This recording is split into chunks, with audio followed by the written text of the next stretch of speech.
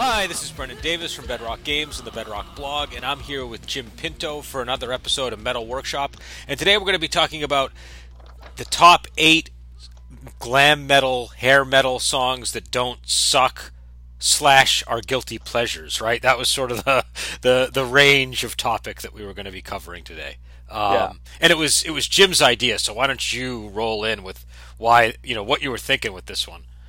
Well, I think we universally hate glam metal, right? Because it Yeah. really even shouldn't be called metal. I think it just follows 4/4 time and it has guitars, and that was Yeah. enough for them to say metal. But yeah, it occurred to me that there's a couple of songs, and I don't even know if they made my list, but Great White Rock Me has a really good guitar solo in it, and I thought to myself, well, could we talk about this on the show in some capacity? I don't know. And then I realized, oh, let's just do a top 10. And then we realized we couldn't come up with 10 songs with glam metal Yeah. that we liked, so we made the top 8. I don't even think I know 10 glam metal songs. Do you know what I mean? Like, that's Yeah. because, well, here's the thing that people need to understand about glam. And, well, glam metal and hair metal are kind of two different things. And I think we're really talking about hair metal here. We're just using the word glam because it's more fun. Because if you say glam, you kind of actually get back into the 70s and start talking about, like, David Bowie Sure. and bands like that. Sure. But we're talking, like, hair bands, really. Yeah, these are all hair bands. yeah. And And one of these isn't a hair band, but they did do a hair song. Well, which So I is think that's that fair counts. game. That's fair game. If you do a hair song, you can end up on this list, I think. But they were really for women. Like, guys didn't listen to hair bands unless No, they were yeah. with women. Do you know what I mean? Like back in the '80s, that's how I remember it being. Like, like a band like Poison, they weren't. I knew guys that listened to them, but like I knew way more women that listened to Poison, and Right. same thing. Yeah. So, so yeah, so. But that said, I think that you had mentioned that we kind of agree that we don't like hair bands. I think that's true. At the same time, I think we make exceptions for bands that we like, and we shift them outside that category, even if they maybe belong there, right? Like there are Right. definitely bands that you could say are guilty of being hair bands that we don't And group there. I think the majority of the songs you picked are all MTV appropriate songs. Yes, yes. And I think mine are more esoteric from the era. Yeah, and I think that's good because what I wanted to get on my list was I wanted to get the guilty pleasure side because I think Yeah. that's a little more funny and it's also kind of cathartic to say, hey, I like this song even though I know it's not Yeah. going to be well received. But But this I is also our last episode, I think. I think people are going to just unplug once I, they if see they hear didn't your if list. they didn't quit when I was going on about Destiny's Child, I don't see why they should quit now. you know, so. We'll see. I'm going to do a whole episode on Sia. We'll do a whole episode on Sia and some other thing to really drive people away. But I don't even know what that is. she's a singer songwriter. Oh, Sia! Yeah, Sia. Champagne. Yeah, The yeah. Chandelier. Chandelier. There you go, Chandelier. Yeah. Yeah. The one that won't show her face. We'll in just public. we'll just rock out to Chandelier for an hour and see how that goes down. But yeah, no. So I just wanted to do more of a guilty pleasure approach. Yeah, no, and I so, respect that. And also because of like my wife and the music she listens to, she's into this style of music, and so I often hear it on the way home. And some of these songs I've grown to like, even if I was way more resistant to liking them in the past, just by listening to them over and over again. But yeah, so why don't we get into it? I'll let you go first since this episode is your concept. So unless you have, I don't know, we have any opening debates or discussion about glam in general that we want to get out of the way, or I think in general, you know it when you hear it. I Okay. think that really is the criterion. And so when I get to my number 3, you may argue with me that that's glam, or whether or not that's hair, and that's fine. And I have a backup in case you don't like number 3. But I generally think that what I picked is hair metal. Okay. And are we going 1 through 8, or are we going 8 through 1, or does it even 8 through 1, of course. Okay. We always end on a high note because people should anticipate what the best one's And going to be. I didn't really put mine in any particular order. I kind of equally, they have all equal value to me, I would say. So I didn't really think it was worth even quibbling over. I will say this, that I hate every song on your list. I anticipated that would be the case. I was like, Jim, the only one I thought let me see, was there any that I thought you might like? I don't know. For some reason, I thought my number one might be one that you'd be okay with. But other than that, I was pretty certain you'd hate all of them.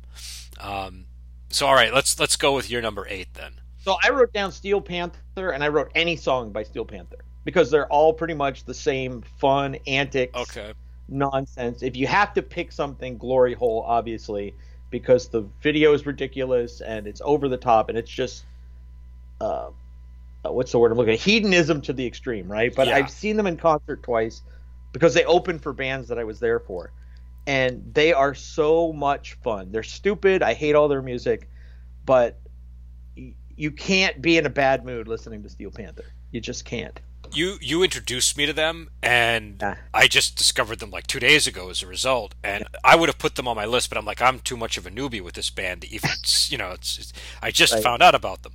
But yeah, I think that's a that obviously, number one, even if you don't like this kind of music, they're poking fun at it anyways in a way. So,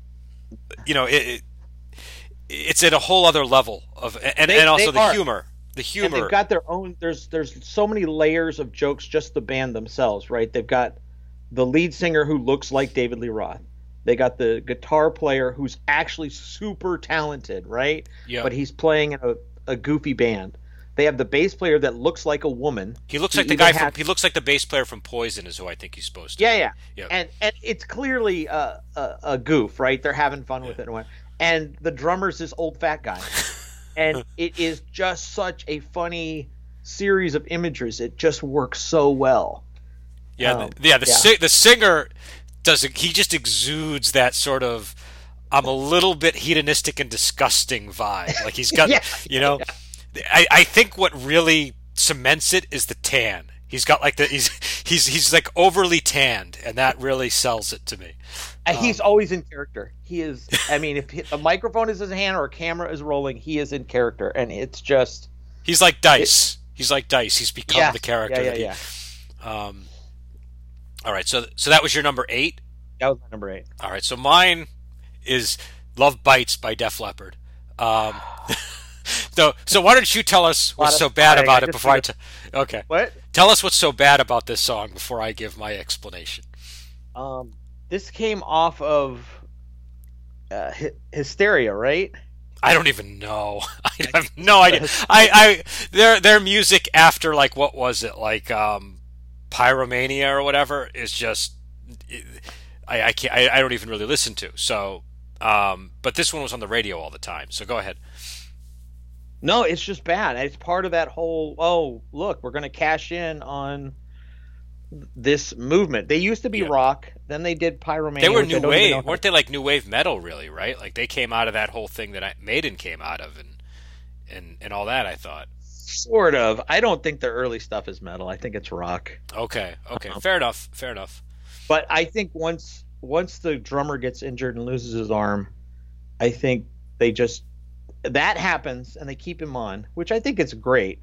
But they turn into a glam band. Pour Some Sugar on Me. I mean, that was on the radio the other day, and I was thinking about this list, and I'm like, I cannot put that on the list no matter what.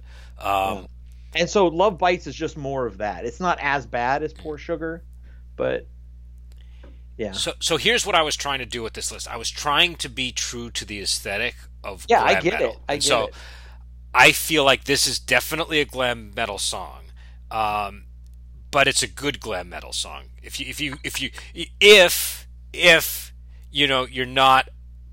you're like open to liking a glam metal song. Do you know what I mean? Like that's how I was approaching it. And so, this is a song when it comes on the radio I like. I wouldn't generally put it on myself. You know what I'm saying? But if it comes on, I can listen to it and I can enjoy it. I don't really have much more to say about it beyond that. It's again, this is a style of music that I've kind of hated my whole life. So, yeah. But I have to admit, and that was supposed to be the fun part of this, right? Is exploring. Okay, this is stuff we really wouldn't normally listen to. But it's melodic. They're a talented band. They know how to write a song. They were probably the most successful out of those British bands. Do you know what I mean? They I have to hand it to them that they succeeded at reaching a wide audience. Right. So I think when I like if I'm measuring these groups, right, and I take a band like Poison, which is technically not skilled at all, and I compare them to Def Leppard is technically skilled. They have all the chops that a band like Maiden or something has, but maybe not. I don't know. I might not compare them to Maiden, but you know what I'm saying. They have technical prowess as a band, and so they kind of stand above some of those bands that were just guys who couldn't play that were put in makeup and aided with the help of a producer from that era, which there were a lot of. So, I want to point out that I really love the making of video documentary they did for Pyromania. I thought when you find out how that actually. It's fantastic. It's Behind the Music or whatever it's called. Okay. It's just amazing what it took to make that album. The story. They got rid of the guitarist. The producer broke him. Essentially. Oh, so really? You got to watch it. Okay, I'll check it out. They're actually good in interviews and stuff too, though. I'm not like a fan of their music, but like when I see them in like metal documentaries, they're usually pretty interesting to hear. So, I'll be open to that. Now, we should also mention that Def Leppard has over 100 million album sales. Yeah, they're huge. In their career. They're huge. They're really. I mean, they're a big band, especially when you consider like where they started and then what they ended up as. But there were a lot. I mean, there were a lot of people selling out in that those last few years of the '80s. There were a lot of bands selling out. Oh yeah. So and a lot of bands used the same producer to write their music. Like what's that Alice Cooper song "Poison"? Who's the guy that wrote that? There's a producer who's responsible for that. He's also responsible for a lot of Aerosmith songs and a bunch of other bands. Do you know what I mean? Like he's one of these guys. Chances are, if you like a song like Poison, there's like 18 other songs that he wrote that you like, and so I just feel like there's a lot of that song doctoring going on with producers and stuff, and so yeah. It was written by Desmond Child and John McCurry. Desmond Child is the guy. Yeah. That's the producer. Yeah, that's the guy. So what's your number 7? Twisted Sister, The Price. It's the only song I like off of Stay Hungry. Mm-hmm. And I think that Dee Snider's one of those guys that doesn't use words correctly. And there's a lot of that's interesting though if it's done in the right way. What do you mean by that? Do you have an example just so I can sort of if you don't, it's no big deal. I'm just curious. Off the top of my head, I don't. I know there's a song on the album where he's using a word wrong. I mean, people do it all the time in music. I hear it often. Yeah. I don't mind if I know what they mean, and I feel like that's probably how that guy uses that word when he's talking regularly. Then it doesn't bother me. If I feel like they're doing it just to get away with getting that word in there, do you know what I mean? And even though they know it's not right, then it bugs me more.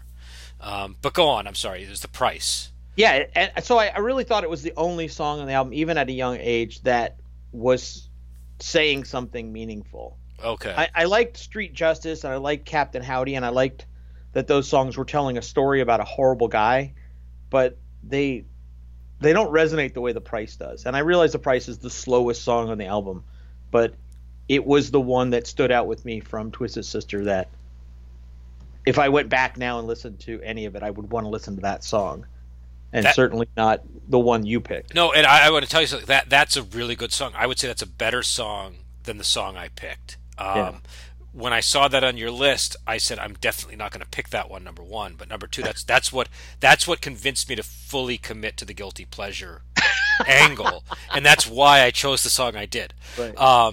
So you're definitely not going to like my number 7. My number 7 is going to drive you up the wall. I should see it on my screen. Yeah, it's a Runaway by Bon Jovi, and I mean this is not a song I can hold my head up high and say I like. Do you know what I mean? But I got to admit that I enjoy it when I'm listening to it.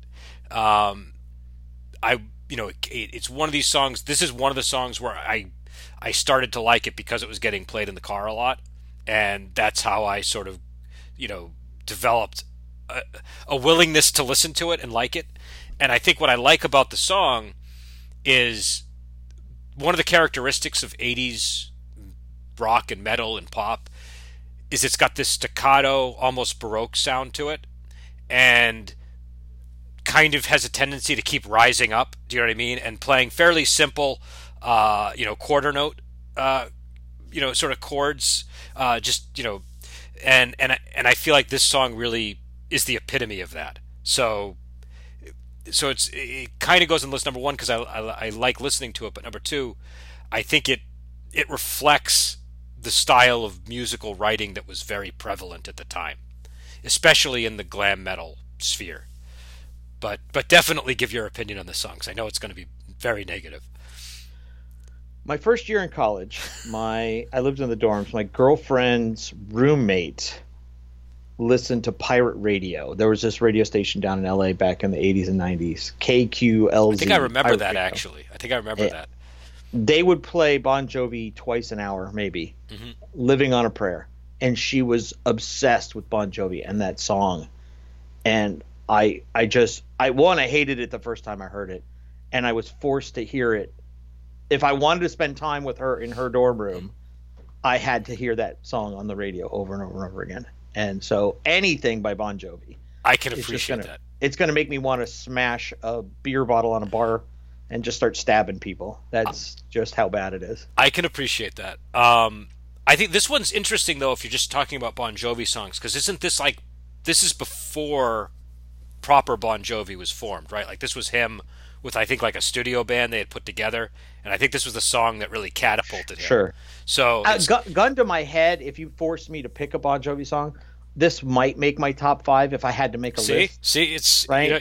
But because I kind of get how it's different than the rest of the garbage, but you're still asking me to pick between typhus and cholera. I mean, that's how I feel about Bon Jovi songs. I can't argue with your dislike of Bon Jovi. I can just admit to you that I like this song. Right. So did you do your number 7 or no? I did. That was Twisted Sister of the Price. Okay. All right. Why don't you do your number 6? Because I'm looking at it right now. Okay. This might be a little controversial because a lot of people might object to him being on the list. I'm sure you won't, but I'm sure some listeners will. This is Shot in the Dark by Ozzy from the Ultimate Sin album. And number 1, let's just get this out of the way. Do you think this qualifies as a hair metal, glam metal entry? I do. Yeah. I think that, yeah. And I think that it's probably the best one you've picked on your list. Yeah, I would agree with that. I would 100% agree with that. And yeah, I think because it's his glam era album, like this album is just glammy. There's no getting around it. It's also an album I have a real soft spot for because it was just I had a very memorable experience buying this album, and as a kid, and I think that this song is. I think it was like their big hit from that album. I'm not sure, but it's the one that they still play on the radio. They sometimes play one or two of the other songs, but this is the one that you always hear. And I don't know. I think this is it's a well written pop song sung by Ozzy Osbourne, and I like the song. Right. This isn't one I feel so guilty about because it's an Ozzy song, but if I would feel guilty telling you that it's one of my favorite Ozzy songs, which it is, but.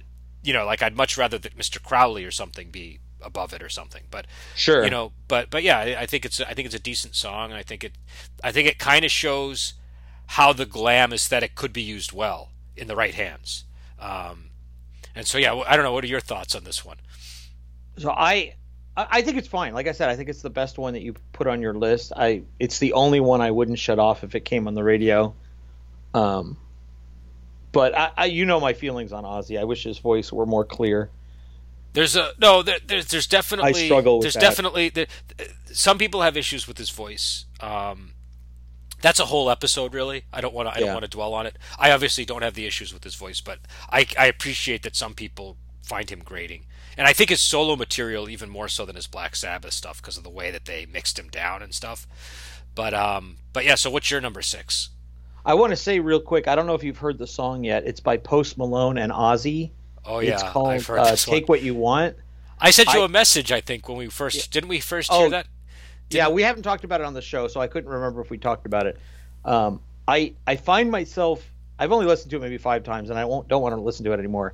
But I find myself enjoying Ozzy's voice on that song. which is strange. I think here was my comment that I remember sending you. I don't know if this is making Post Malone better or Ozzy Osbourne worse. It's certainly making Ozzy worse. Yeah. But is it also making Post Malone a little more tolerable? Don't you think? Yeah, maybe. I don't really know his stuff. He's got a couple of songs that I've heard on the radio. From everything that I've heard, this is the only song that reviewers liked on this album. Okay. So. But yeah, no, but Ozzy's been doing stuff like that for a while, where he shows up on, he just sort and of he does should that. be allowed to experiment, right? Everybody should be allowed to, in their old age, just go. And Rob Halford just made a Christmas album. Did he? Awful. Yeah, it's awful. But he just did one. It's still kind of nice that he did one.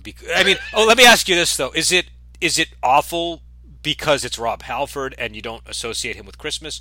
No. It really never. None of the songs ever really find their hook. Christmas carols have a certain sound to them. Yeah.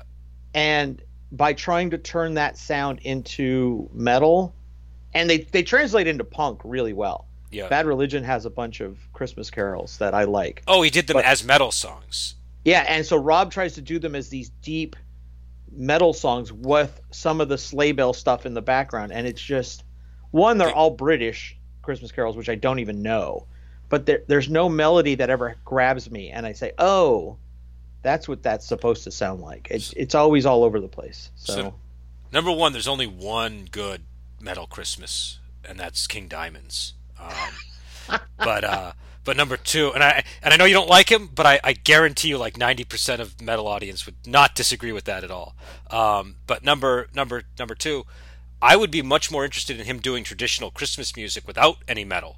Do you know what I mean? Right. I just want to hear him sing Like, I want the option of pulling out a Rob Halford Christmas album for Christmas instead of whatever other people are playing on the radio. You know?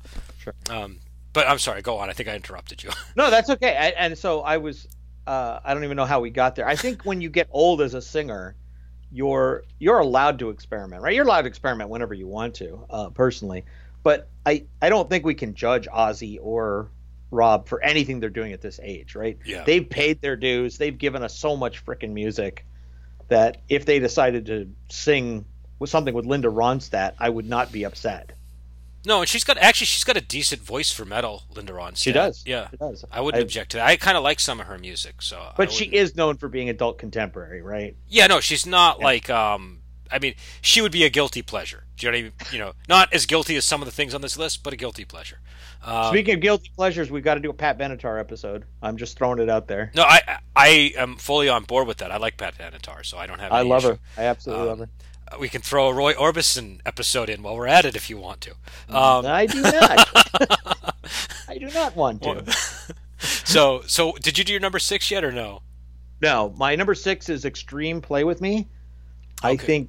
I think Betancourt is one of the most underrated guitar players in the history of music, and this song, it just resonates with me. I really actually like it outside of it being a glam song. I would have put it on a top 100 list at some point somewhere. I mean, I don't really have that much familiarity with that song, but I know that Extreme tends to do well internationally, and that's usually a good sign to me in terms of, is this a good song or not? Do you know what I mean?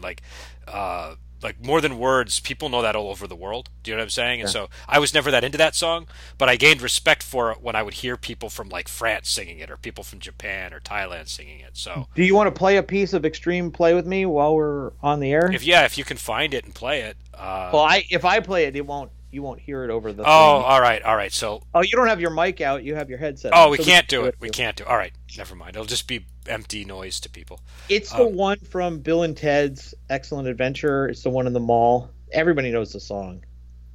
Okay. I can. But the thing is, I remember that song being there, but I don't remember it well enough to really comment. Do you know what I'm saying? I remember the mall scene for sure. That scene is memorable, but yeah. But I was too busy staring at Joan of Arc during that scene. Oh man. I had it. Always got to make it creepy. I'm not trying to make it creepy. I'm just. I was a little boy. I wasn't like a creepy old man at that time. When did that come out? Oh yeah, 88? I didn't even think about the fact that it came out when you were. I was 12. 11? I was 12 when that came out. 12 or 11. All right, so that's your number six. Hmm. So my number five is and this one, I feel really bad about this one. Like I feel gross that I'm even mentioning this song. Maybe we Um, should just skip this no, no, no, because no. We got. I think we have to continue on the path that we've decided to move in here. I mean Um, I can see the stink lines yeah. on my screen. So I have Nobody's Fool by Cinderella, and I want to emphasize that this is guilty pleasures that I'm copying to. But I think that the chorus to that is a pretty strong chorus, and I can't stand Cinderella, but I don't mind when that song comes on. Do you know what I mean? That song I will listen to. I think that's a pull your lighter out kind of song, right? Maybe I don't know because it's kind of got a little bit of a heaviness to it. I think for a Yeah. glam song, but yeah, I think it's kind of got that chorus where you can imagine people swaying a lighter for sure. So I have the most embarrassing story about Cinderella. I bought tickets for Scorpions for a friend for his birthday. I didn't tell him that I bought tickets for myself too, that I would meet him there. So he brought his wife, I brought my wife, and I show up halfway through Cinderella playing, and I had no idea that they were a southern rock band because you hear this song and you think that they're glam metal, they're a hair metal band, but they're a southern rock band, and it was worse than I could have possibly imagined because it wasn't good southern rock. But It was I didn't know that they were southern rock. I yeah, always if you listen to the rest of their music, it's all bluesy southern rock. like Leonard Skinner style southern rock. No, a combination of Bon Jovi and Leonard Skinner. It's Okay, it's that's bad. yeah, that does sound And bad. so and I knew they were going to open for them, which is why I showed up late, but I didn't know it was going to be that bad. And I'm just standing there with my head in my hands the entire time pushing through 30 minutes of some of the worst music I've ever heard.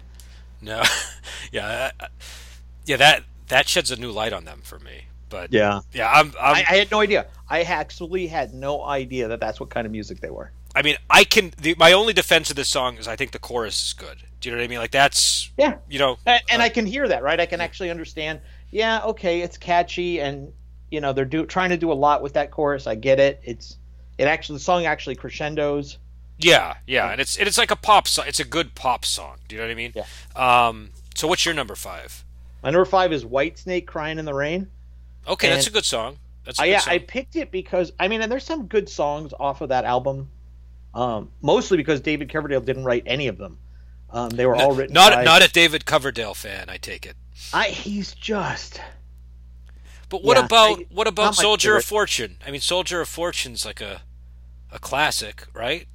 Yeah, he just wouldn't be my first choice if I had to pick. And he was a dick to everybody that worked on that album for him. It catapulted his career. And all the guys that wrote all the music on that album, they never even got to tour with him. We They got kicked off the project. we need to do an episode on like metal and songwriting. Like I don't know how to approach it, but like just the idea that like sometimes like there's the whole thing with Ozzy and how much of his music he's actually written versus how much like his guitarists or whatever have written. Things like that, whether it's fully acknowledged and credited or just whispered about, I think would make an interesting topic. But yeah, that's I mean that is a good song. That Yeah. I couldn't I was when I saw your list, I was a little bit jealous at a couple of your picks, and that was one of them.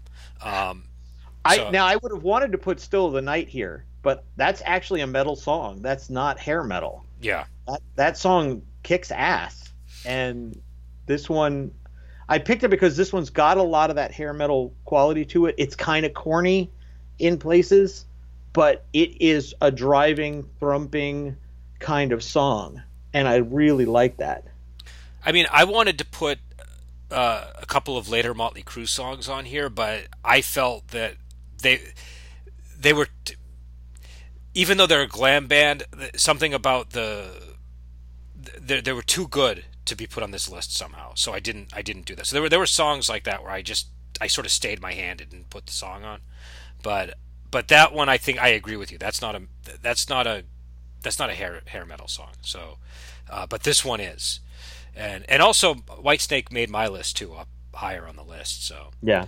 um and I gave my number 5. So are we on number 4 now? Is that Yeah. all right? So all right. So this one, I will defend this one with an iron fist. I am not apologetic for this entry at all. This is Final Countdown by Europe, which I can hear the giggles in the audience, Yeah. but I think this is a good song. Like, it's the most ridiculous lyrically. It's ridiculous. It doesn't. In the hands of Iron Maiden, it would have worked. Do you know what I mean? Like Steve Harris could have sculpted the lyrics into something that worked, but because I think these guys are writing in a language that isn't their first language, number one, and number two, because of the topic they chose, the lyrics just don't work at all. But the music, I think, is really thrilling and energetic and kind of like a classic anthem style rock song. So, and ever since I was a kid when I first heard it, I liked it. So, it's obviously I pretended I didn't in high school, but beyond that, I'm I have no embarrassment over this song. But definitely weigh in. I don't know what the final nail in the coffin was for metal, but if I had to pick it, it would be this song. If you asked me to define it, I would say Final Countdown Europe. Okay, fair enough. I don't have the timeline in front of me, but I think that's it. Okay, see, I never thought of this song as being responsible for anything, significant. Well, because so many people liked it, right? But if you're coming from the other end of metal and you're watching your heroes fade, and some of even Judas Priest did a hair metal album, right? Yeah. Which just is so embarrassing. But does Europe take responsibility for that, do you think? I don't know if they take responsibility. This is certainly the crystallizing moment of, oh man, have we lost it? Have we lost the way? Can you imagine them sharing the stage with Slayer?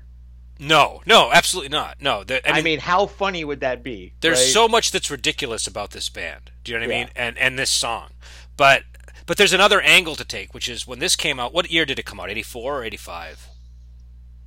Oh, I think it was 86, 87, was it 86? Actually. Okay, let's look. I want to get this date right. So, Final Countdown, Europe. Let's see when this thing came out. It was 86. All right, so in 86 I was 10.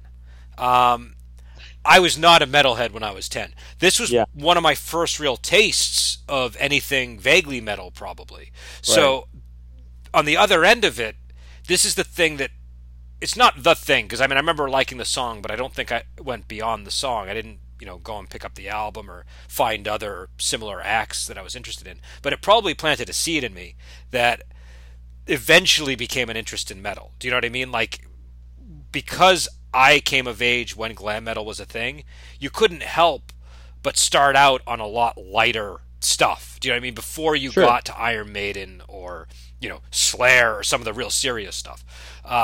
So I think even though maybe what you're saying is true, I think there's another end to it, which is this probably turned people that might not have otherwise been exposed to things like metal in the direction of finding metal eventually. I think hearing it at 10 it's definitely excusable, right? When I was 10, I was listening to Air Supply and Styx. Okay. That was my taste in music at the time, because and Pat Benatar, of course. But once I aged a year, once I was 11 and I found metal, my taste changed overnight, and I was done with all of that. Oh no, so, that's what metal does to you. When you first get into, like, I remember when I was in a band. I had my singer in the band was really into a lot of things like the Who and stuff like that. But the moment he got into Megadeth, his Who album started collecting dust, and he would, and the same thing with me. I was into things like Guns N' Roses and the Doors and stuff like that. But the moment I got into Iron Maiden, that stuff I almost didn't want to acknowledge. Do you know what I mean? Right. So there is that shift in taste. But this song, I don't know. I remember liking it as a kid, and whenever it comes on, that synth riff at the beginning, I really like it. We could have a whole episode on whether synth belongs in the genre of metal. It does not. But I disagree. That's it. I disagree. End of discussion. I disagree. End of discussion. It does not. I think it's certainly it has risks associated with it. It can definitely drag down an otherwise good album, but there are songs that I think require the synth to actually work. And I also think, and this is a side topic, but I feel like something was lost when the synth the synthesizer replaced those more analog style organs that they used to have in the 70s that had like a really powerful sound that you used to hear in Deep Purple and bands like that. And I feel like metal would have benefited if they had kept that heavy, powerful organ sound in them through the 80s. Yeah, but, no doubt. I'm halfway joking, right? I don't believe that. The purist metal fan inside of me doesn't believe that they belong in there. But my favorite metal song of all time has a synthesizer, so I can't defend my opinion 100% because there are times it works. Well, synthesizers are an interesting thing because there's on the old Queen albums they used to boast that they didn't use any synthesizers, and then they started using synthesizers eventually. And the same thing with Iron Maiden. Like I think on Peace of Mind, didn't they have like a statement in there like this is all just on guitar, there's no synth or anything like that? But then what, like Somewhere Seventh in Time? Son. Yeah, well, yeah, and Somewhere in Time had it too, right? Or did Yeah. they? Yeah. So like, you know what? I think they had a synth guitar in Somewhere in Time, and then Seventh Son was the first use of an actual synthesizer. But either way, it's one of these things where I totally get what you're saying. And it is a big topic on its own, but there's always sort of exceptions that creep in. So what was your number 4? A band called Legs Diamond, which I'm not sure anybody's ever heard of. I didn't even know this song at all. I had no idea about it. So they are 100% top to bottom a glam hair band, right? But somebody turned me on to this song a few years ago, and I don't know why I like it. I can't explain why I like it. It works.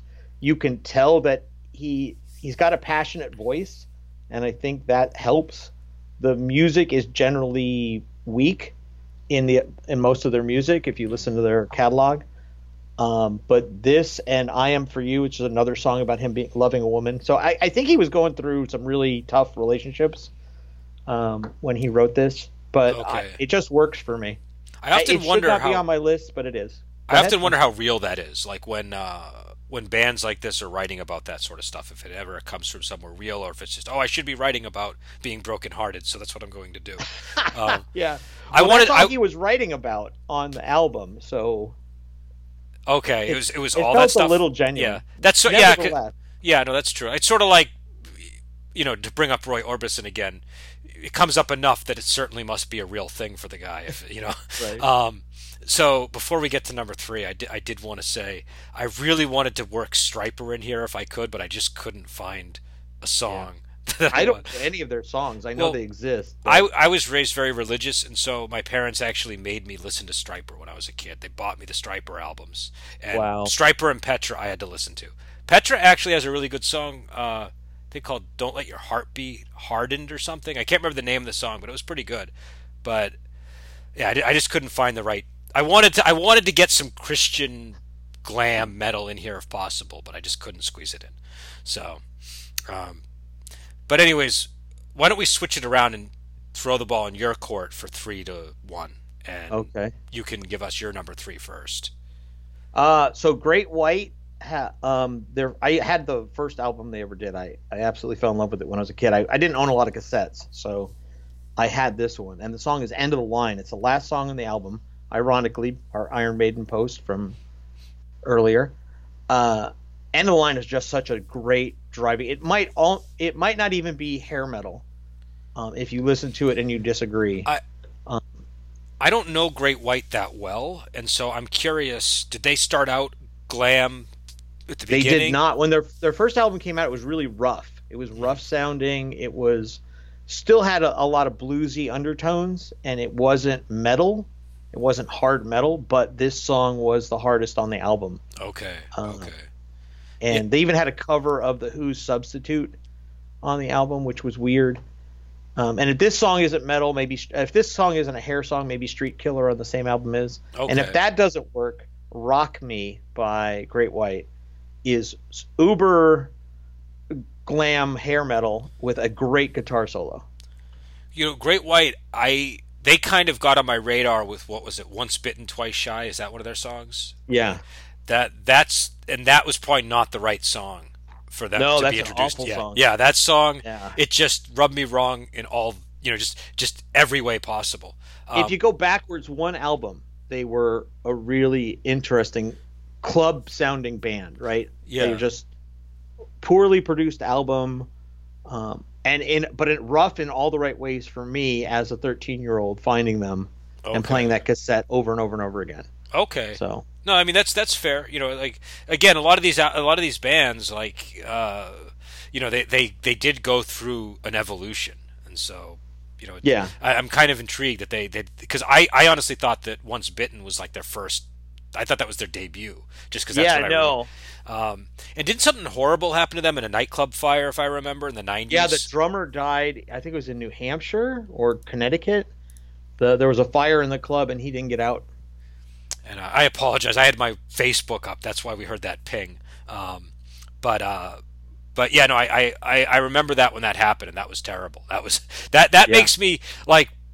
It's easy to make fun of glam metal and hair metal, but then something like that happens, and you're like, well, I'm not going to make fun of these guys anymore. I think because that's pretty horrific, and that's sort of like the most metal thing that could happen to anybody too. Do you know what I mean? It sort of automatically shifts them into the metal category. But okay, so my number 3 is White Snake. So it's kind of interesting that we both have. You have a Great White, and I have White Snake here, and I have Here I Go Again, and that was just played a lot. When did that come out? 87? Here I Go Again? I think so, 86 or 87. Yeah, that was played a lot when I was that age. And so, it just sort of burned into my brain. And also it had the Tawny Katane thing, which, again, I was like 11. And so that was like, the first time I had seen anything like that. And so that song just had a big impact. I think on pretty much anybody my exact age would have the same memories of that song. And so I thought it belonged on the list. But I don't know, by all means, weigh in. Well, we've already talked about this album. I don't think that this is a good song. I think it got overplayed. And I think for all the reasons you like it are the reasons that it probably doesn't. It's not a good song. Okay.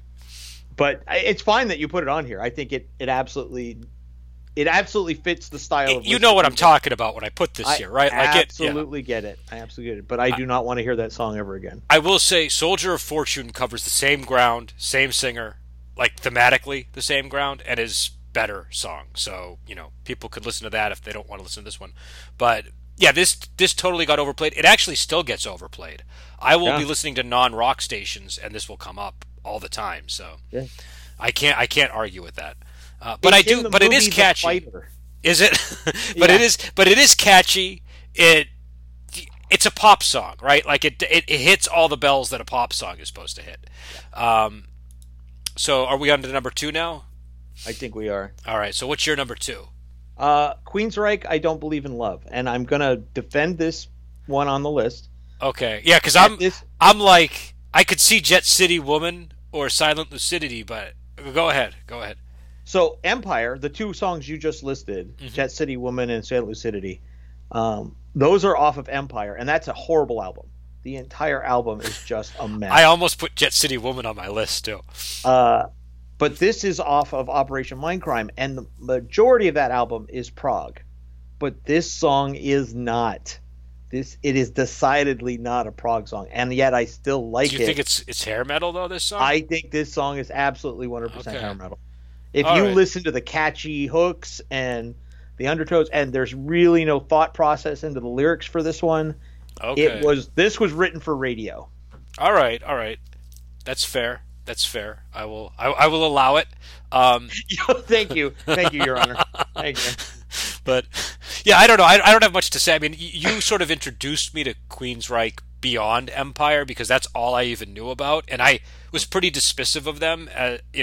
Just based on I couldn't stand every time Silent Lucidity came on. They used to play it on MTV all the time. That drove me crazy. I couldn't stand it. It was there were a few songs that used to do that to me, and that was one of them. It was just too mellow for me at that age.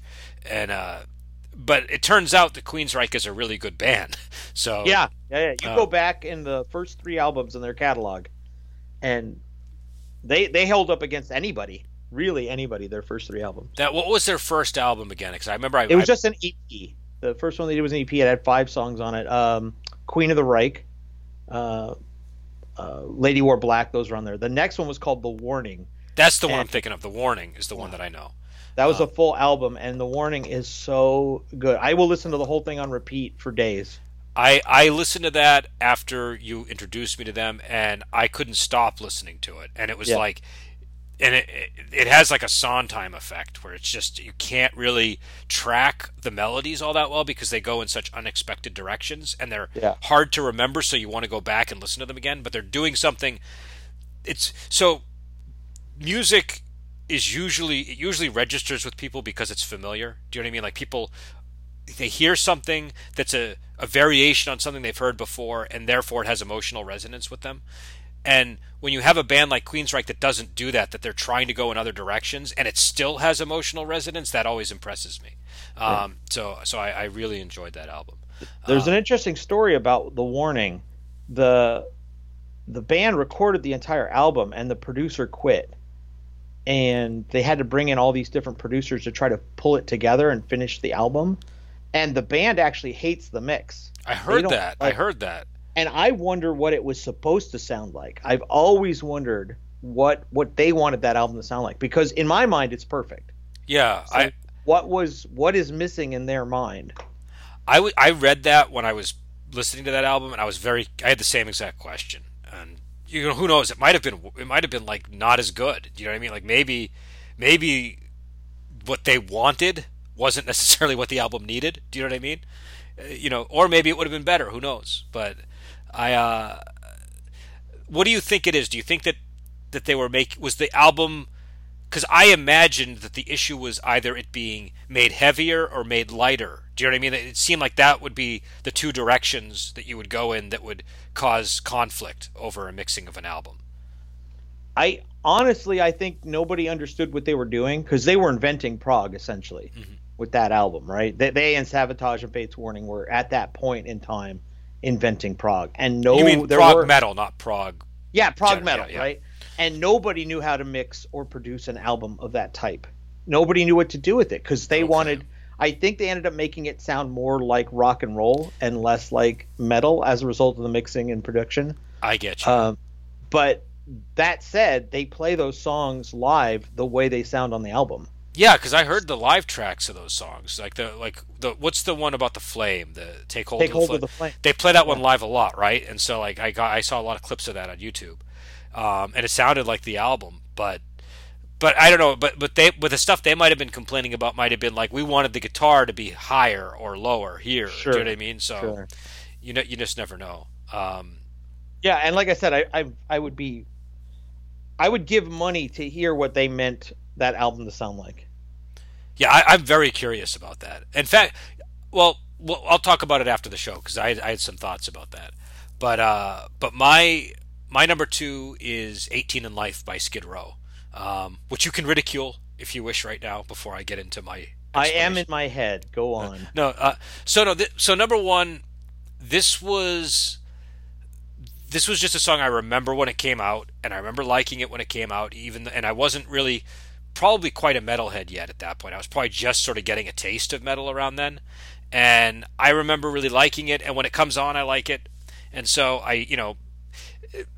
Skid Row's kind of a band where I think they were a band that I found them on the road to metal. I started listening to them, and then I dropped them once I got into metal. But they're an interesting band because their next album, they actually do get heavier rather than lighter. And so it's interesting that they kind of take the reverse trajectory of a lot of these kind of bands. Do you know what I mean? Like a lot of bands will start out heavy and then get light to get more radio friendly, and they start out, light and very radio friendly and then get less radio friendly and heavier. But this song is definitely a glam metal, hair metal type song, I think. The frustrating thing for me with this band is that Sebastian Bach has such a fantastic voice. Oh yeah, no, definitely. And he just squandered it in what I think is a band that's no different from Rat. Okay, they're the same band. Well, here's what I'll say about that. I think Rat. I only remember one of Rat's songs really well, and it was very vanilla to me, and it didn't really have emotional resonance. Do you know what I mean? Yeah. Skid Row, I'm not going to say that they're great, but I feel like their songs have emotional resonance. Like there's 18 in Life it has that crescendo that you're talking about. It kind of hits a point where there's an emotion I know I'm supposed to be feeling. And their other song, "I Remember You," has kind of a similar type thing. Do you know what I mean? Right. It's emotional. Whether you think it's sappy or stupid, it's got that emotional resonance. But Rat, I feel like, no, these guys are just here to party. Do you know what I mean? Like, these guys do not have an emotional bone in their body. Right. So that, what I think of Skid Row as is, I think of them as the hair metal version of oh God, the name of the band is now eluding me, and they're one of your favorite bands too. So I apologize. Oh God, this is embarrassing. Who's the band that Lane Staley was in? Who? Lane Staley. I don't know who that is. Maybe I'm getting his name mixed up. Oh I'll God, look up Alice in Lane- Chains. Alice in Chains. Oh, okay. They're the '90s. They're the hair metal Alice in Chains. Can you see So it? if you turn- Can you see it? Yeah, I think I can. That is so funny. I never would have made that connection. But it's there. It's like something that's about so the relationship between the guitar and the vocals reminds me of the relationship of guitar and vocals in Alice in Chains. So if you slow down Skid Row and then add a lot more bass, you get Alice in Chains. So, That is interesting. but yeah, I do sort of agree with you about the Sebastian Bach thing. He's got probably the best set of pipes in that genre, I think, or at least one of the best sets. If we're including the guy from Queensryche, I'd probably give it to him. But I think that he's just got a really solid vocal range and power and everything, and it's all relegated to kind of a hair glam style of music. So yeah, what was your? Oh, go ahead. No, go ahead. I was just gonna ask you what your number 2 was. So We already did my number 2. I'm okay. Then we'll go on to your number 1 next. Yeah. So what I want to say is I didn't put them on the list because I just now remembered them while we were talking about Sebastian Bach. But Dokken probably should have been on either of our lists, and I could never get into Dokken. Dokken was a I tough couldn't get into call. them either. But they made this kind of music, and George Lynch was such an amazing guitar player. And the reason I got there was how good would Skid Row have been, or would have Sebastian Bach been, if he'd been teamed up with a guitar player like George Lynch or Warren DeMartini, right? These guys that we talked about in a previous episode, people that were in the wrong bands. Yeah. How much better do they get? The lead singer for Rough Cut has an amazing, amazing voice, and that band went nowhere because the rest of the band was so mediocre. And you feel bad for these people that have this talent and they stay loyal to bands that they shouldn't have been in the first place. Well, and he had all kinds of issues in that band too. I think there were a lot of conflicts in Skid Row, if I remember. But Yeah. I mean, I can't imagine him in another band though. To be honest, it seems like that's how I always see the guy. Do you know what I mean? Like I just think of those songs when I think of that guy.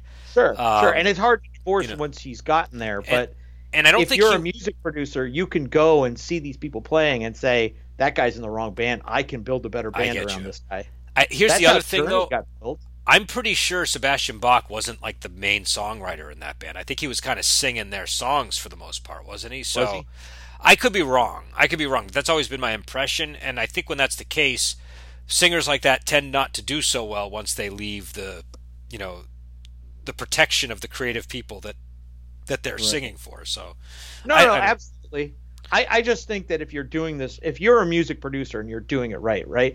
Kate Bush was discovered when she was 12, but she didn't make an album until she was 16 or 18, right? Somebody knew when they saw her at age 12, this woman has an amazing voice. Yeah. She's going to go somewhere.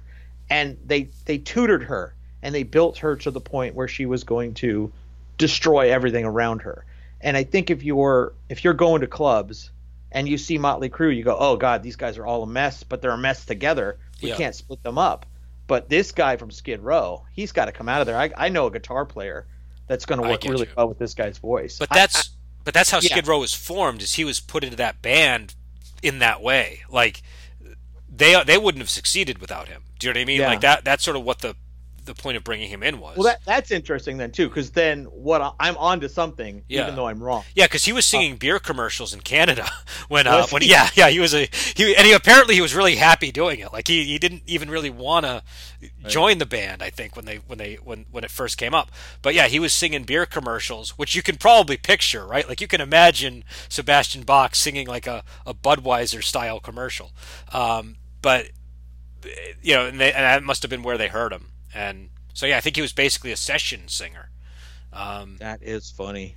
So they just He's put him in got the look. I yeah, mean, no, he's got everything for that. Do you know what I mean? Like, but yeah, I don't know. I think neither he nor Skid Row would have been successful otherwise. So I feel like that was sort of just what they were destined to do. Is that's the way that those people could become famous. Yeah. Because think about, I mean, how difficult is it to capture magic in a bottle musically that gets that successful on the radio? Do you know what I'm saying? Like that's not easy to do. But yeah, and there's bands, right? I'll look at a certain band. I'll look at Megadeth, and I'll see Dave Mustaine and Danny Elfman. They've been together for 40 years now, and they're the heart of that band, and they're both exceptional at what they do. How did they find one another? Yeah, what are exactly. the chances of finding somebody? Rush. How do the three best musicians in each of their fields find each other and produce music like that? The chances of that are one in so many bajillion that it's shocking when bands are able to produce something together so well. Yeah, especially when it's people that have been together from a very early period. Do you know what I mean? That's right. Like not put together by producer. Like Dave Mustaine and Elfson, that was like didn't Dave Mustaine like yell at him for playing his bass too loud or something? Something exactly. They lived in the same apartment building. Yeah, and he went down there to yell at him, and then they became. I think the next step in that was he asked Dave to buy him beer or something because I forget it was, but it's an interesting story. That's funny. So number one, do you want to do yours first? Or do you want me Why to do don't you do yours? Because mine's kind of funny. Okay, all right. So mine is "We're Not Gonna Take It" by Twisted Sister, yeah. and I have a valid reason for including it. Number one, I do like the song. When the song comes on, I will listen to it. It's definitely a cheesy song. It's a little bit of a guilty pleasure, but I think that Dee Snider was very good at writing anthems, and this is like a rock anthem type song. I almost, even though they're definitely kind of a glam metal band, I feel like they're more glam in the style of the 70s than the hair metal band, so I don't feel quite as it doesn't feel quite as contaminated by the hair metal scene to me. It feels like the band is in on the joke that they're all dressed up this way. Do you know what I mean? Right. And also I feel like they're a heavier band than a lot of the bands that are on the list. It's anthemy and it's rocky, but it's still heavier than like, Bon Jovi or something. So are you ready for me to ruin this song for you and the band? No, because I have to say further things. All right. Well, why don't you do that, and then I'll ruin it all for you. All right. So you can go ahead and do that. I had a cousin who was older than me, and he was really into Twisted Sister. He had just discovered rock music when this album came out, and I was probably still listening to Thriller or something. I must have been like 8 years old. And I remember him going around singing this song and talking about this band, and that sort of laid a foundation for me that eventually led to more appreciation of heavier music. So that's another reason why this one was on the list. But go on. Ruin it for me. So first of all, I bought this album when it came out, right? There wasn't a lot of metal out there, and I bought this, and I listened when I was 13, 14 years old, and I listened to it a lot. I loved it back then. I do not like it anymore. Okay, all right. And we talked about that earlier when I picked my song, my Twisted Sister song. One of the things that happened is you really need to watch the documentary about Twisted Sister, how this album came to be, because it is fascinating. They used to just be a hard rock band. Are you talking about the Twisted Fucking Sister documentary? Yeah. Yeah, that's a good documentary. Everybody should watch that. That's one of the best. Everybody should watch it. Yeah, that's an amazing documentary. So they used to be just a hard rock band playing Jersey and Long Island bars for years and years and years and years. They didn't develop this sound for the album until the record company came to them and said, we're going to sell 500,000 copies of this. You're going to play the way we tell you to play. Yeah. And you saw that in the documentary. Yeah, for people that didn't to give people an idea, the guy from Anthrax was raving about Twisted Sister, and he's been doing that for years, and people have always kind of scratched their head. And in the documentary, he explains like their live shows were kind of an inspiration for the style of thrash that he eventually started playing, because Right. they would play really fast and heavy, and they were just nothing like what you think of when you think of Twisted Sister. And they showed clips and stuff, and like they were a totally different band. So I know exactly what you're saying. Right. Okay. Well, that's covered. And again, people need to watch the other thing about this song in particular is it is "Come All Ye Faithful." The melody is "Come All Ye Faithful." But there's done. nothing wrong with that. No, there's not. So the funny thing is, Dee didn't even know he was doing it. So when he was writing that melody, "Come All Ye Faithful" was in his head and he didn't know it. And 30 years later, one of his friends told him, "You know you're doing Call Me Faithful, right?" And he said, "Oh my God, no, I didn't know that." But that is so common, like, because they're like line cliches, right? And that's kind of Sure. a line cliche what he's doing there. And "Come All Ye Faithful" is like there's probably like 30 songs that "Come All Ye Faithful" is inspired inadvertently without people realizing it. That's why I kind of take issue with the way copyright infringement is handled, because I feel like music is just naturally, you tend to absorb it subconsciously and then reproduce Yeah, a new version of it.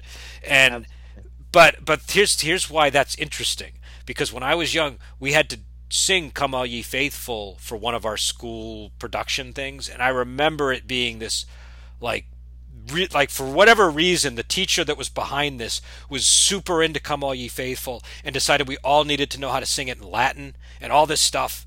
And we spent a whole year like getting ready to do it, for like not a whole year, but the whole lead up of like the first part of the year till Christmas or something to do it. And that had an effect on me. And I think that that might be why this melody appeals to me. Do you know what I mean? Because "Come All Ye Faithful" was such a big part of like whatever it was, second grade or something for me. But yeah, I don't know. I mean, I can appreciate that. I think it would be interesting to see what Twisted Sister would have become if they hadn't, you know, made those changes to the album. But at the same time, maybe we wouldn't be talking about them at all. Do you know what I mean? Maybe they wouldn't have really reached any heights. Yeah, they probably would not be on anybody's radar, but they would have been a better band. Yeah, I think there's no question. Though I will say this, Dee Snider, I've always been intrigued by him as a person. Like whenever he is on any kind of show talking about music or metal, I don't know, I find him to be like one of the compelling figures of rock music for some reason. I think he just has like a different type of personality than most of the other people you see. So I don't listen to Twisted Sister. I don't really have any of their albums. But when that documentary came out, I was interested in it and I watched it. And I kind of am. I'm more interested in the story of Twisted Sister than the band itself, if that makes sense. Right, right. But yeah, so I Yeah, don't. and I love any of that kind of stuff, right? You want to. I was just talking about this recently with someone. We don't get enough stories of what it takes to succeed. We only get stories of people once they're successful. And it's almost like this secret alchemy of what it takes to succeed in America. There's that documentary about Donkey Kong. Did you see it? I don't think so. No, the Yeah, video it's game fantastic. Donkey Kong. Yeah, the video game Donkey Kong. There's a documentary, and it's a perfect example of how people get in their own way of success. Even though you would think they're just talking about Donkey Kong and the arcade game and who has the high score, there's this sort of subtext going on in the background of the documentary that is just absolutely fascinating to me. And when you watch documentaries like this and the building of things and what it took, because we only hear about Twisted Sister after they become big. Yep. And Yep. so to watch the struggles, to the part of the story where they're in England and nobody's even interested, right? The audience is zoning out, and he had to make this ballsy Hail Mary throw to get the audience interested in what they were doing. And if he doesn't do that, the band doesn't succeed. And I think documentaries that show that, to show you how hard it is to get on the landscape are just absolutely fascinating. Well, especially with music where it's like a 1 in a million shot, like you know, Yeah. and you don't get many of them. So yeah, no, I highly recommend that documentary. It was called Twisted Fucking Sister, right? That was the name of it.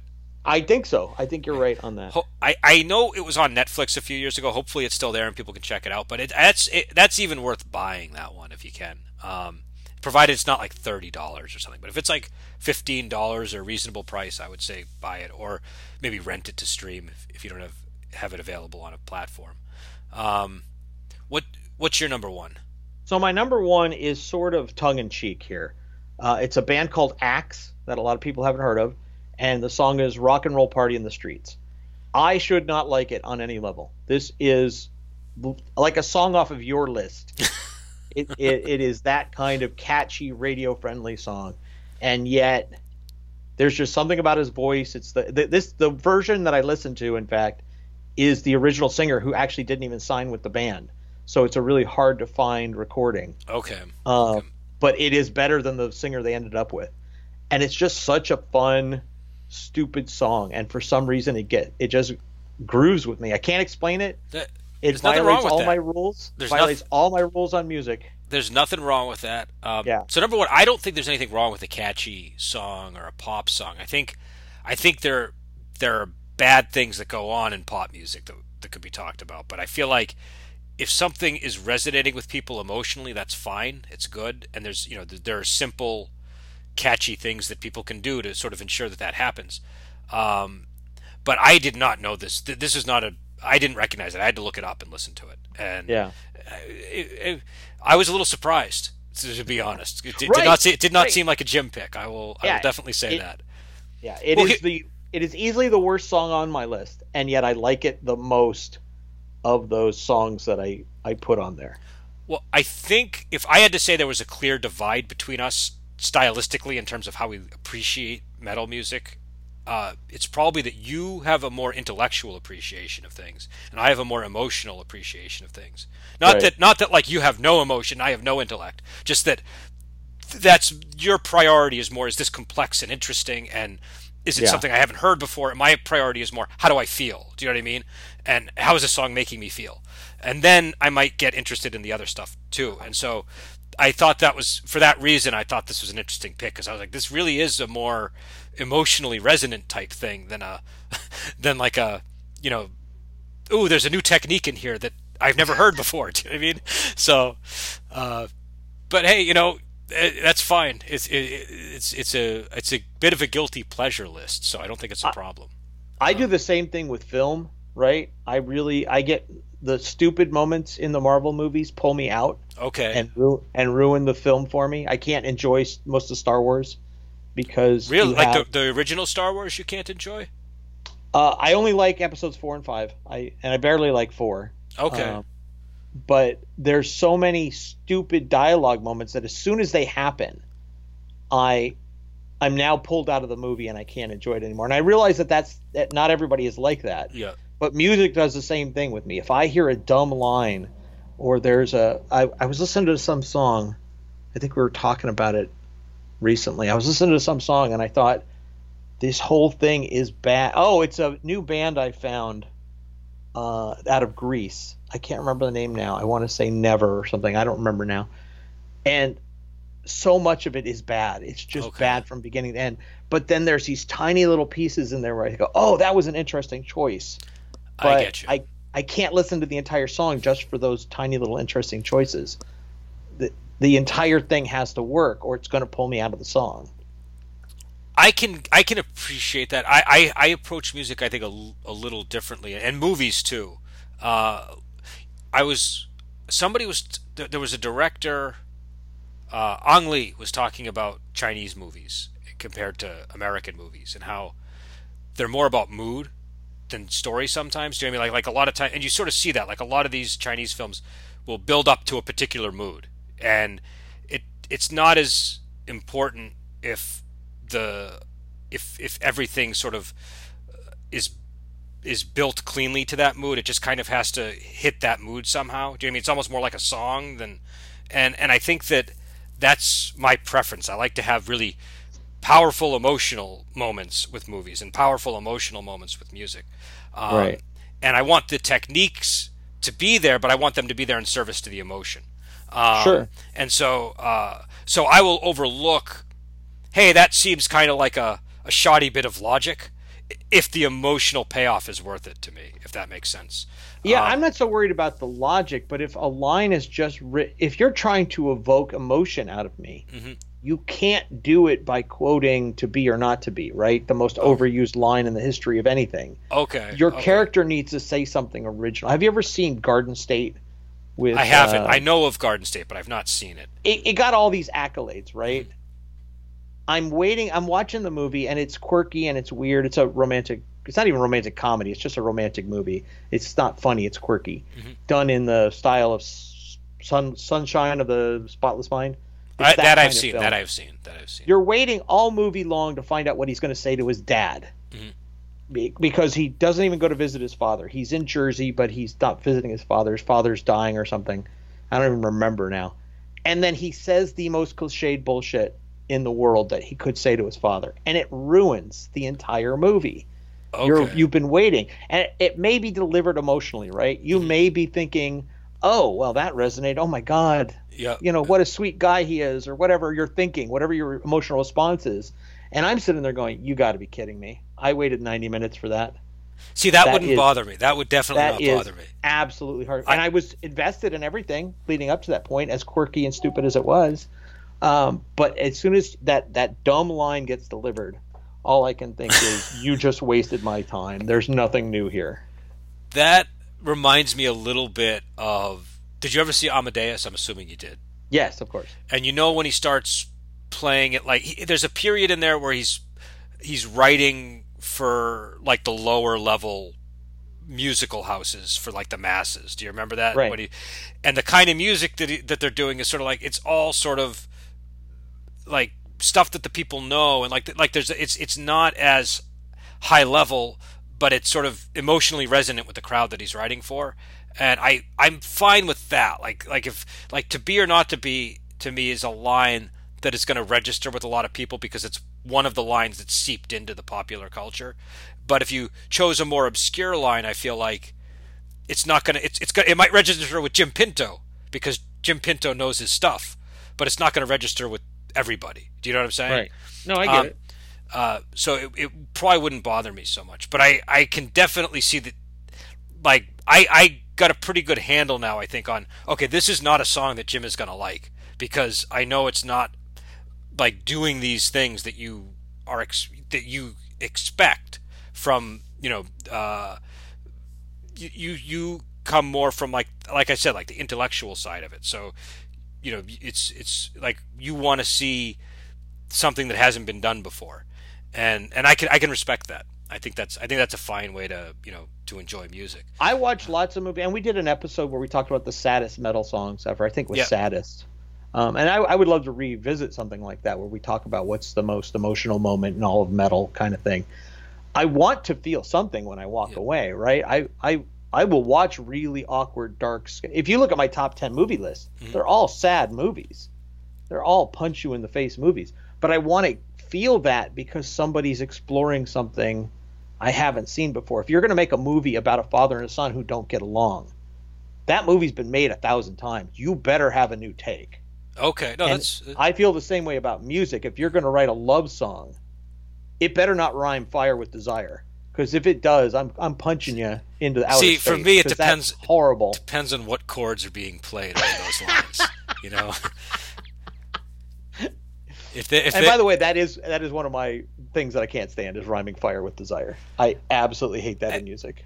Yeah, I'm not terribly picky with musical lyrics. I will roll my eyes if they're particularly, what's the word, trite. I think for that sort of, you just thought of the fastest rhyme that you could come up with to that to that word.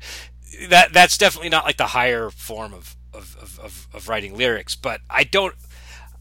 Some bands you don't want to hear that from too. Do you know what I mean? Some bands you don't want to see them aspiring higher than what they are meant to do. Do you know what I'm saying? And so, like, if it's like a Guns N' Roses song, there's a level of intellectual gymnastics I don't want to see Axl Rose performing. Do you know what I'm saying? In his lyric Right, writing, right, I, right. I I want to smell the booze in those lyrics, and that might require that he rhyme fire with desire. If you know, I have no expectations of AC/DC, right? yeah, I yeah, just want them to make another Back in Black album. That's yeah, all I want out of AC/DC. But I don't go to AC/DC for yes. intellectual comfort either. Um, Though I will say and the Bon Scott period was surprisingly intellectual at times. He could be very witty as a lyricist. Do you know what I mean? It wasn't like high level stuff. He wasn't writing about topics that were, not associated with rock and roll. But he could be clever in his in I his have to lyrics. admit, I think the very first time I heard "Dirty Deeds Done Dirt Cheap" as a kid, I was giggling. Yeah, I mean that's a funny The song. the There's combinations of things he was saying, and I didn't, you know, there's an I didn't know what the song's impishness. really about. Yeah, there's an impishness to a lot of it, to a lot of it.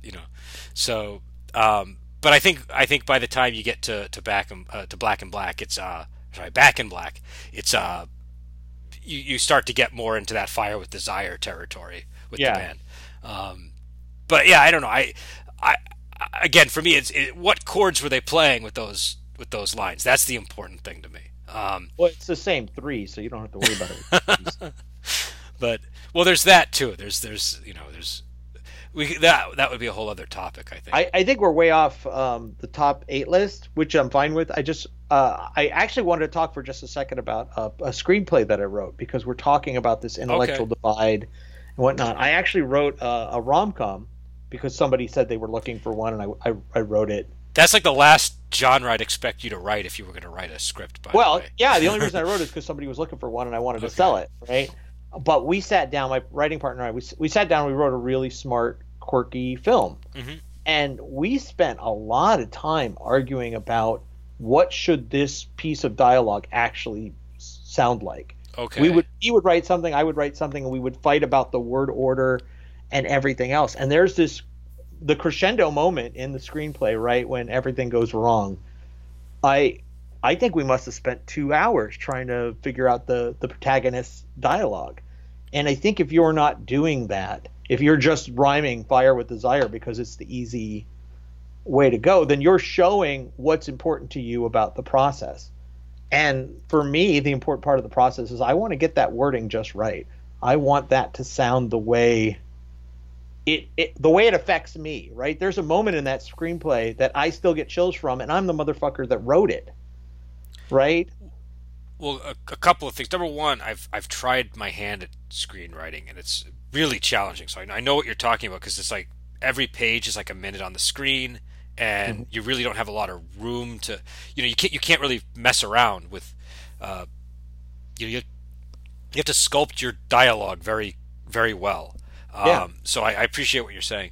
Uh, I guess for me, I don't know. It depends. There are times where I want to listen to Leonard Cohen, and I want somebody who knows how to put words together the way that a Leonard Cohen might put them together. Um, but I wouldn't expect it from everybody. I don't expect Mick Jagger to sound quite like Leonard Cohen. Um, and I feel like what to me matters is like again the emotion. Like you can do Fire with Desire and still, if you're belting it out right, do you know what I mean? You can still kind of get an emotional resonance there. So that's what matters to me. I mean, lyrics will definitely enhance it if it's well done, and it sort of like it conveys a lot of meaning with very little word usage. That can be really powerful when it's done well. Um, so I definitely think there's, I'm not opposed to it. It's not the only thing that I look for when I'm listening to music. I'll happily be oblivious to the words if the melody and everything are kind of working for me. Um, but it kind of leads me to a question: are vocals and lyrics the first thing that you pay attention to about a song, or is it something else? Do you think? Not anymore. I think when I was a kid it was. I think now the music has got to grab me from the beginning. I honestly, if you're not even getting me in the first, I listened to that Rammstein song last time when we did the I Loudwire. I had that on like repeat for almost 2 days. Yeah. That, but That go on. opening 2 minutes, I didn't want any lyrics, right? They had me just hooked with that opening 2 minutes and the way it kept building and building Yeah. and building. So a lot of music now for me today, um, and especially with, I mean, some of my favorite bands are writing Dumber and Dumber lyrics. Um, I think the music's got to grab me from the get go, and if it doesn't, we haven't talked about this on the show yet, but I made a new song. I wrote a new song. I commissioned it. It's complete. It's 9 minutes long. I don't have a lyricist for it yet. I don't have a singer for it yet. I wrote the lyrics, but I haven't been able to find a singer because every time I hire somebody, they think the song is too complex and all this stuff. And so I'm sitting at this point thinking, well, maybe this song just doesn't have a singer. Maybe I just live with this instrumental that I built because I can't find anybody that wants to do it. If it's, I mean, if it's this high enough degree of complexity on the instruments, then I would imagine you might have trouble with, Yeah. getting a vocal track over it. I mean, I don't know. Do you trust the words of the people that have said this to you, or do you think that they're maybe just like Well, people saying just they keep can't do dropping. it? They just keep dropping out, right? I'll tell Okay. them. I had one just drop out because she didn't know how to communicate her needs. Another one dropped out, and I don't even know why. Okay. One of them said, can't do this. I'm just not good enough." Okay. But I kept looking for female vocalists. I even went back to some of the ones that we'd hired before, Okay. and it was just a struggle. Finally, Brian Hicks from Imaginos contacted me, and he's going to try to record something. I don't have anything yet, Okay. but I don't know if his voice is going to match what I've already composed and put Okay. together. Now, are you doing it? Is this just something for fun, or is this like you? Yeah, it was just an something I album? decided to do for fun. After we did the last project, I contacted the guitar player from Belarus, and I said, "What do you think about doing this?" Mhm. And I told him what I wanted, and this is how I wanted to build the song. I want a bass solo here, that kind of thing. And he and his buddy, they charged me a certain price. I don't want to talk about that on the air. Mhm. And at the time, I said, "Okay, I want to do this as an experiment because we just spent $100 when we did ours, right, for nothing, and Yeah. we didn't just to experiment to see where it would go. We didn't really build a real song. I want to see what I can do for X number of dollars for a real song." And so I'm at the process now where it's just maybe I just give up on this one having lyrics. Yeah. I mean, if you, is it good enough on its own without I lyrics? think it is, but there was one vocalist. She recorded the crescendo, and the way she sang it was so effing good. Well, But then she backed out of the project. So I have Okay. this section that I would really love the whole song to sound like this, to sound this well, but I can't.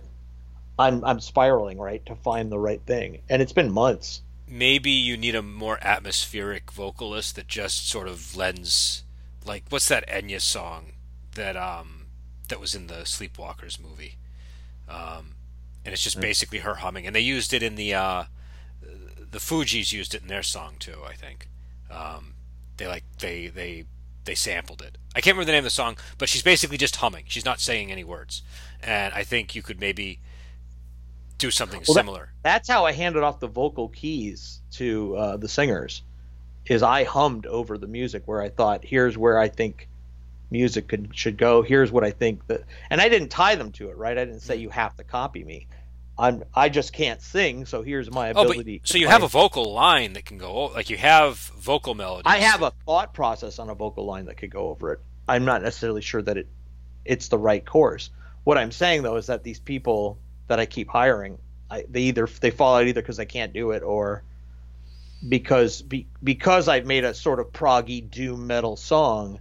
They want to bring all their pop approaches to it, and it doesn't work. Oh, well, that will definitely fail. That's like not going to come together. Like you got to get get the you're contacting actual bands for this, right? I was contacting people through Fiverr But you said you got like a guitarist from. from Belarus, it's the country of Belarus. The guy that Oh, worked I thought you meant like a band named Belarus. No, Was no. okay. Okay. I'm the guy mistaken. that worked on our song, the guitar player, Okay. he was from Belarus, and he's actually really talented. So when I gave him, here's what I want for 9 minutes, he was able to build that. Okay. I get you now. I don't know. I mean, I think if you found a way to hum music over it, then there should be room to put vocals on there. Is my guess. But Yeah. it's hard to say without hearing it though and knowing what the vocal line was. I could send you the link and maybe we could do an episode about it. We could talk about it. Yeah, we could do it's that. my music. Yeah, so we could certainly do that. Yeah, even though nobody's gonna come after us. So I'm sending my lawyers Yeah. as soon as the episode is posted. so no, that could certainly work. Yeah,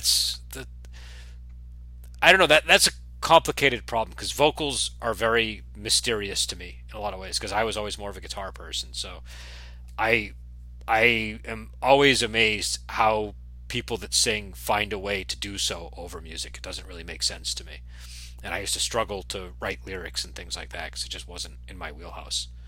But yeah, we can definitely go there.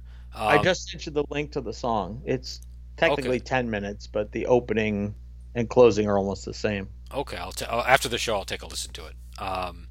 And I don't. Do we want to say anything to bring it back to the original topic, just to give this nice Yeah, we are closure?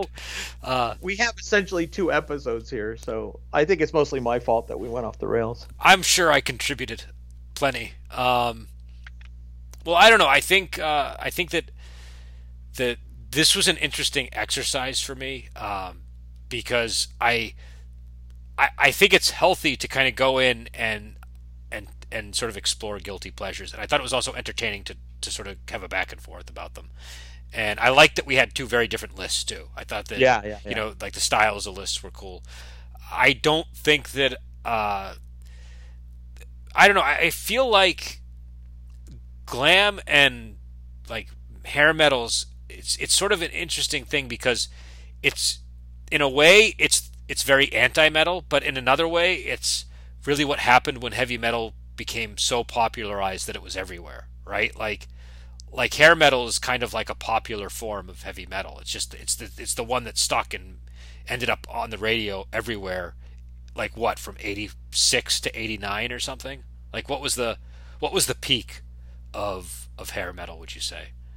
The peak, like I said, I think the nail in the coffin was Europe, Final Countdown, but I think it absolutely dies when Nirvana comes. Yeah. Oh, without question. But you know what I mean. Like like that was really kind of like they were taking elements of actual metal and watering them down in a way that would make them more palatable for a wider audience, right? Right. Like everything from like twin guitars to the kinds of melodic lines that you had on the guitars to the way that the songs were structured and all that stuff.